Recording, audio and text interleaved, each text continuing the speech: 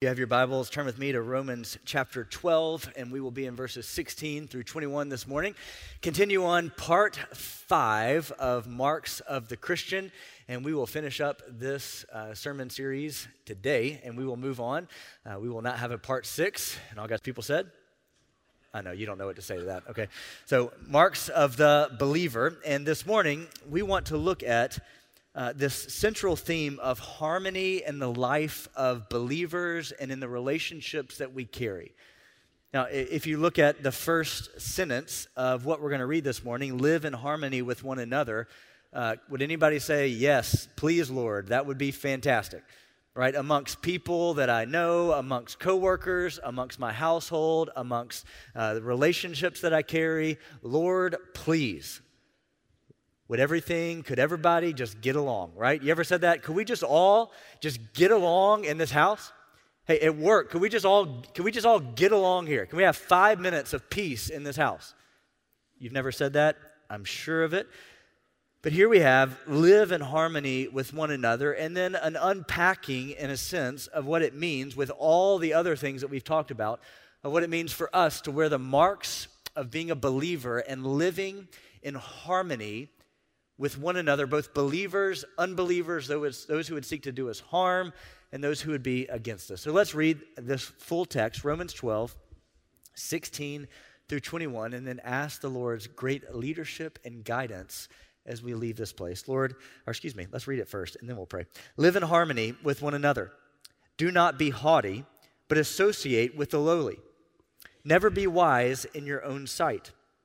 Repay no one evil for evil, but give thought to what is honorable in the sight of all. If possible, so far as it depends on you, live peaceably with all. Beloved, never avenge yourselves, but leave it to the wrath of God, for it is written, vengeance is mine, I will repay, says the Lord. To the contrary, if your enemy is hungry, feed him. If he is thirsty, give him something to drink. For by doing so, you will heap burning coals onto his head. Do not be overcome by evil, but overcome evil with good. Let's pray. Lord, we do ask your leadership and your guidance on this text in our lives this morning. These are not easy passages by any stretch of the imagination, but they are what you've called us to as believers in this world. We can recognize, Lord, when we are living these things out, that our hearts have truly been changed and marked by the gospel. So teach us, not just more information that could prove valuable to give to other people, but information that would change us so that others can see our example and be pointed to you. So be with us now in these next few moments and teach us and open our hearts to you. In your name we pray. Amen. So the first thing that we see is live in harmony with one another. And we recognize in those moments when we are living in harmony with one another how good and pleasant it is when God's people dwell together in unity, right? We recognize deeply when those rare moments of peace hit us through every level, how good and pleasant it is. Then he continues, do not be haughty, but associate with the lowly. And where I want to spend a few moments this morning is never be wise in your own sight. So you see, number one, never be wise in your own sight. As we live in harmony and we are not haughty and we associate with the lowly, we're going to do that as we are not wise in our own sight. As we have looked at our scripture memory verse this month, the first words that we say are, if any of you lack wisdom. At the beginning of us looking for wisdom and seeking after wisdom is the recognition that we desperately need wisdom. I don't think any of us would maybe walk in and say, yeah, I'm wise, I've got it all together, I've got all my issues figured out, and I am wise in my own sight. I am the wisest person here. I don't need any more wisdom. I don't need any more wisdom in my life. And I doubt very highly that any of us would openly say, hey, we've got the wisdom thing figured out. We're maxing out our wisdom pool. We need no more of it. Of course, none of us would live like that and say that we are wise as can be and we would need no more wisdom. But at the same time, we see scripturally what it looks like for God's people to chase after and seek after wisdom. The Bible tells us that we would seek after wisdom more than precious gemstones and more than anything, money or nice things that we would chase after, that we would run after, and we would seek after wisdom more than anything else. I've recently found a new way to keep our kids entertained in our house, and it comes by a form of an air tag. I don't know if any of y'all have one of these little air tags, but I keep them on my keys so that I don't lose my keys. And it's this really sweet little disc here that I attach this stuff, and if it gets lost on my phone, I can just pull it up, and it'll have a little arrow that goes exactly to this little air tag. And I found that more than finding my keys, it's wonderful to hide around the house and give the kids the phone and say, go find it. It'll keep them busy for hours upon hours because I can hide this little thing really good. And they pull up the phone, and it's got a little arrow, and it kind of takes them to the general vicinity of where this thing is, and it plays a little noise when they get close. I mean, it's incredible. But at the same time, my kids think this little disc is a precious, precious prize. I mean, you should see them tearing through the house trying to find where I've hidden this thing. And they will not stop for hours to find this little air tag hidden in our house, putting it under the couch cushion, and they are ripping the place apart trying to find this air tag so they can find it and be like, we found it, Daddy, hide it again. And going all throughout the house, tearing everything up to find this little cheap little piece of plastic and metal. I mean, they are ripping our house up because they know that this is a great prize to find. Now, I want to ask you today, if I were to hide precious, precious gems and diamonds in your house, what would your response be today? You'd probably get on out of here and go on home, right? Now, there's a rumor in our previous house that the previous owners had, several owners ago, had at some level hidden some money in the house, and when they left, they forgot to get it, and then they had since passed away, and so there was apparently money hidden in our house. And this was the rumor. And you better believe when I would go up to the attic, there may have been some times where money got a little tight that I'm pulling up the fiberglass and I'm looking for things. And, you know, as we had some plumbing work done, I did remind the plumber, hey, if you find anything suspicious, would you call me and let me know? Right? Because there was a rumor floating around that there was money in our house. Now, if I found out that there was indeed really money in our house, that there was precious gems in our house, do you know that I would probably tear our house apart looking for that money? If you knew beyond a shadow of a doubt that somebody had hidden a briefcase full of $1 million in your households, would you stop at anything to make sure you found that briefcase? Or would you very laissez-faire just say, maybe one day we'll find that briefcase? Maybe it's hidden somewhere, and won't that be a nice gift for somebody down the road if they buy our house? They can find the money. What would you do? Would you tear that place up looking for it? Would you call out people to come and help you seek after your house to find that money? Friends, in the same way, the Bible speaks to how we chase after wisdom. Not with maybe I'll find after it one day. Maybe, when I come to a really hardship in my life, I'll really seek after wisdom. Or do we recognize the great value of what is hidden in the good things of God? That he tells us, if any of you lack wisdom, go after it. Seek after it. Look for it. Find it, because I am willing to give it to you generously without finding fault in you thinking, hey, maybe this guy deserves it. Maybe she doesn't deserve it. No, he is willing to lavish it on us. But I think at times we kind of feel like, I've got enough. I've got enough to make it through today. I've got enough to be a decent enough father, a decent enough husband. I've been making it in business pretty good. I don't know that I need more. I think I'm doing okay. I think at some level, it's not that we are so wise in our own sight. I think at some level, we just think that we have enough of it already.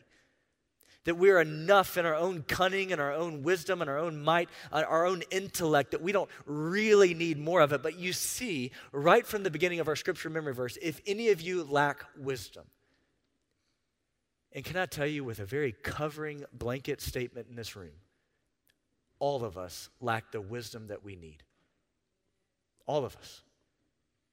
Can I tell you personally how this fleshes out for me? I lack on a daily basis the wisdom that I need to be the best husband that I can be to Brittany. And so the posture that I need to take daily is to say, Lord, when I wake up, I want to be the best husband that I can possibly be. And I recognize that there are going to be things that I come to today that I'm going to need, Lord, your wisdom to help me and to lead me and to train me. So, Lord, I am begging for your wisdom so that I can be a better husband to my wife. And that I wake up in the morning and say, Lord, I recognize that I'm going to come to things with my kids that I am yet unaware of and that I am not prepared for and that I am lacking in wisdom. So, Lord, I am not wise in my own sight. I desperately am calling upon your wisdom in my life. Flesh that out over every area of your life and ask yourself, do you need wisdom? And the answer is yes, you do. Friends, when the Bible says, never be wise in your own sight, you are constantly in pursuit of God's wisdom over you. As you lead in different areas that the Lord has blessed you to be a part of, you are begging, petitioning, Lord, I need your wisdom. Would you fill me with your wisdom? You never lose that drive and that passion. Lord, I am begging for your wisdom to lead me and to teach me. Would you fill me up today? And we get to a dangerous place in our lives when we get arrogant in our knowledge, arrogant in our wisdom, arrogant in our love. We've gone back several times to 1 Corinthians 13. Love is patient. Love is kind. It does not envy and it does not boast. Love is not arrogant. See over and over how these interplay into one another, that we are never wise in our own sight. One of the biggest barriers to all God wants to do in and through us and the unity that he wants to use us in is pride. So friends, number one, never be wise in your own sight. And then let's move to verse 17. Repay no evil for evil, but give thought to what is honorable in the sight of all. For a moment, I want you to take repay no evil for evil and set that aside just for a moment. And let's look at number two, to give thought to what is honorable. Now, I think that Paul is beautiful here because he gives us a give thought to what is honorable. In many ways, he's telling us to premeditate our honor. In the same way we talked about it in Romans chapter 12 earlier, to give thought to premeditate what is honorable to other people, to think through, to stop, to pause, and to give thought to what is the honorable recourse in this situation. Many years ago, there was a man by the name of Daniel who walked into a bank in Pennsylvania to open up a brand new bank account. Now, Daniel brought with him 2 forms of identification, and he began to fill out the forms to fill out and to open a new bank account at this bank. And as Daniel was giving his information to the teller, and she was making copies of his information, Daniel was writing in his basic information, his name, his address, his phone number, and giving his credentials to the bank. Now, the teller reported that at some point, Daniel got a little flustered. And as he's giving this information, Daniel all of a sudden said, I have made a mistake. And he pulled out a gun and held it to the teller and said, give me all your money. And Daniel took this $900, fled home, believing that he had pulled off the perfect crime. It was a few minutes later that the police pulled up to Daniel's house and picked him up. Now, Daniel did not premeditate this crime, would you say? Daniel had given them his, and this is a true story, sadly. Daniel had given them 2 forms of identification. He had written down his name, address, phone number on these forms and had then decided after all of this to rob the bank. I'm not teaching you how to rob a bank, but I'm telling you that's not how you do it. Now, that was not premeditated. And if you look at the words premeditated in the sense of a negative connotation, premeditated murder, premeditated all these things, it's got a very negative connotation. But in this sense, when you look at give thought to what is honorable, in the sense, Paul is talking about premeditating what is honorable. Now, for many of us, when we talk about, look at what it comes after, repay no one evil for evil, so often, when somebody does us wrong, or when we are in a situation in which we have been wronged, our gut response is to return evil for evil. Someone speaks words ill to us, we speak words ill back. Someone cuts us off, we figure out how to get next to them in traffic and cut them right back off and give them the stare of death, right? We return evil for evil. But what you see Paul saying is not return evil for evil, but to give thought to what is honorable. Recognize what Paul is saying, to pause, to stop, and to think about what is honorable in the sight of everybody. In the midst of a moment that you may want to lash out and respond illy, Paul is telling us to stop, drop, and roll, in essence, and to think through what is honorable in this situation. And for many of us, that means that maybe we need to pull back for a second and think, Lord, would you slow me down? In this moment, I am ready to lash out, and I am ready to say words that I can't take back. Lord, I am angry and I am frustrated, but here you see Paul tell us, give thought. This is what, in essence, we teach our kids. Back in grade school, as Micah's playing t-ball and Helen Ann's starting to play soccer, you say when they get frustrated, you say, count to 10, right? You tell your kids that, count to 10. Sometimes count to 20, sometimes count to 30. Maybe you need to take out and count to 100, right? You tell them to take a time out. And here Paul is telling us as believers, take a time out and think through what you're about to do. And not just think through it, but think through what is the honorable response in this situation. Friends, this is not an easy turn of phrase. Paul is telling us, don't return evil for evil, but give thought to, think through, what is the honorable response? How does this honor that this person is made in the image of God? Because you recognize that all are watching. Repay no evil for evil, but give thought to do what is honorable in the sight of all people. So we would premeditate our care and our compassion and our honor. If we continue on, again, you see verse 18, repay no one evil for evil, but give thought to doing what is honorable in the sight of all. And then this great caveat that we've got from Paul. We don't often get caveats in Paul's writing, right? Remember, pray always, rejoice always, don't be anxious about anything. And we've looked sometimes for some caveats in Paul's writing, and here he gives us one. In verse 18, if possible, so far as it depends on you, live peaceably with all. So let's look at number 3. If possible, and as far as it depends on you. Paul has given us a really beautiful caveat. And so let's unpack it for a moment. Number 1, if possible. The implication in this, if possible, so far as it depends on you, live peaceably with all. The implication there is there are times, places, and people which no matter how well you love and care for them, will not reciprocate. We get that. That there are times and places and people that no matter how well you love them and care for them, they will not reciprocate to you. It also means that, if possible, there are situations in which you will not be able to bring peace and resolution to. There are also relationships that no matter how hard you try and you are a peacemaker and that you come in with care and love and compassion, you will not be able to bring resolution to. And so here Paul say, if possible, that gives us this giant caveat that there are situations, there are people, there are circumstances that you will, no matter how hard you try, ever be able to bring resolution and peace to. Before we continue, I just want to say that I know, because I have read your prayer cards, that there are some in this room who have family members that you have been praying for years upon years upon years to bring peace and to bring harmony between your family. There are some of you who have been in business dealings, that there is no peace, that there is just frustration and tension and anger between you two. And you have tried everything under the sun to bring peace, and it's just not come. I tell you from Scripture this morning, it's okay to take the weight and the burden off of your shoulders, because there is, because of sin, people who will wander off and that will not be able to bring peace and resolution to.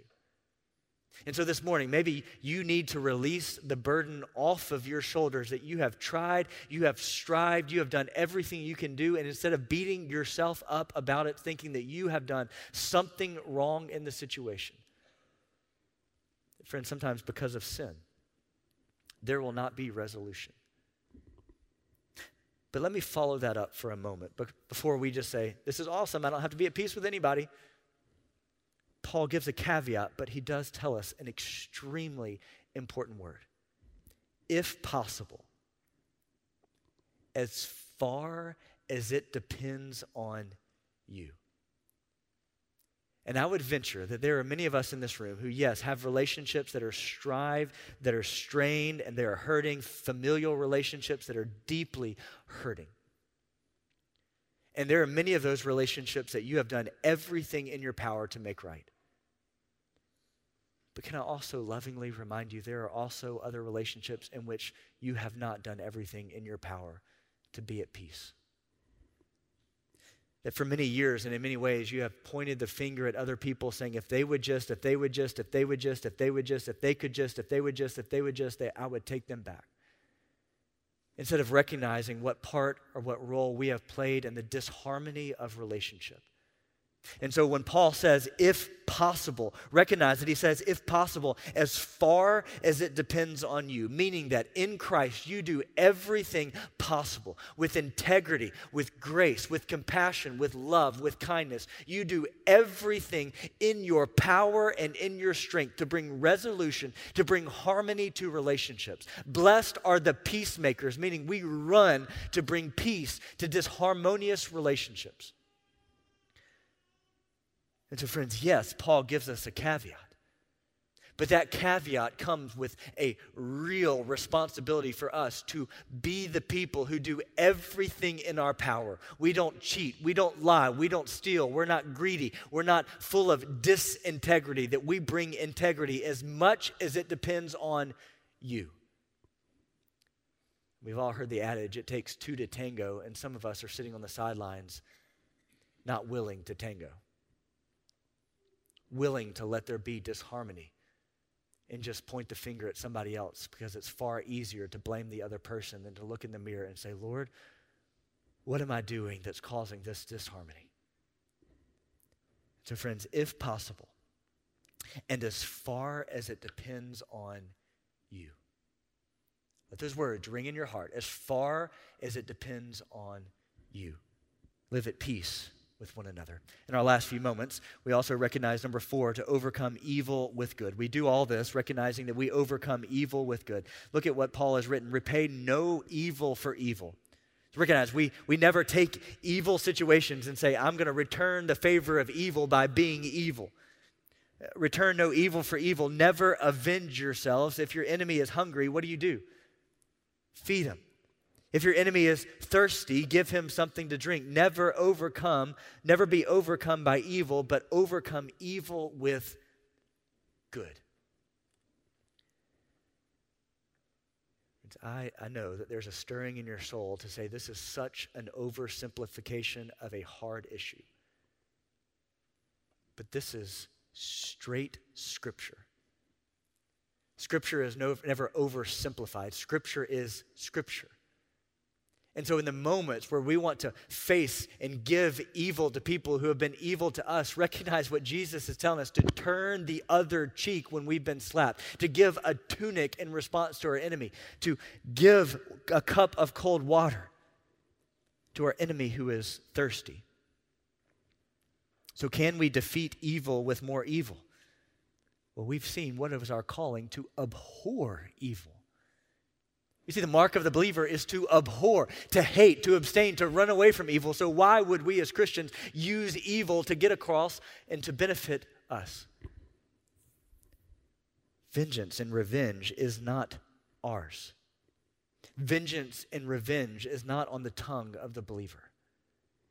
And you may feel every part of you wanting revenge and wanting vengeance, and you may feel the gritting of your teeth against another brother or sister. Friends, read, pause, give thought to what is honorable in the sight of all people. Your last blank tells the story that a heart changed by Jesus loves like Jesus. And friends, this sums up all that we've talked about. I know that we've looked at what it means to have a genuine and sincere heart, that we've looked at not repaying evil for evil and rejoicing with those who rejoice and weep with those who weep. And all of this flows from a heart that has been changed by Jesus. And so if our response is when evil comes our way to lash out in evil, if our response is to hate those who persecute us and not bless them, we've talked about that. How we treat and how we relate to other people at times is a beautiful picture into our heart and how we have been marked and changed by the gospel. So friends, a heart changed by Jesus will love and care like Jesus. Let's pray. Lord, thank you for this day.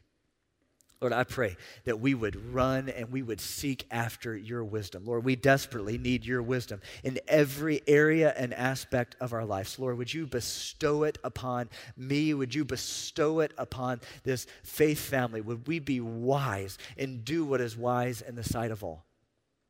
That we would give thought to what is honorable. That we would care deeply for others on our pathway. We recognize that in our flesh, this doesn't make sense. But Lord, you have called us to set an example. Lord, out of the overflow of our heart, would we live? Thank you that you continue to show us and teach us where we fall short. You pick us up. That there is no condemnation for us in Christ Jesus. Lord, we thank you for that incredible, magnificent truth that we never grow tired of. It's in Jesus' name we pray. Amen.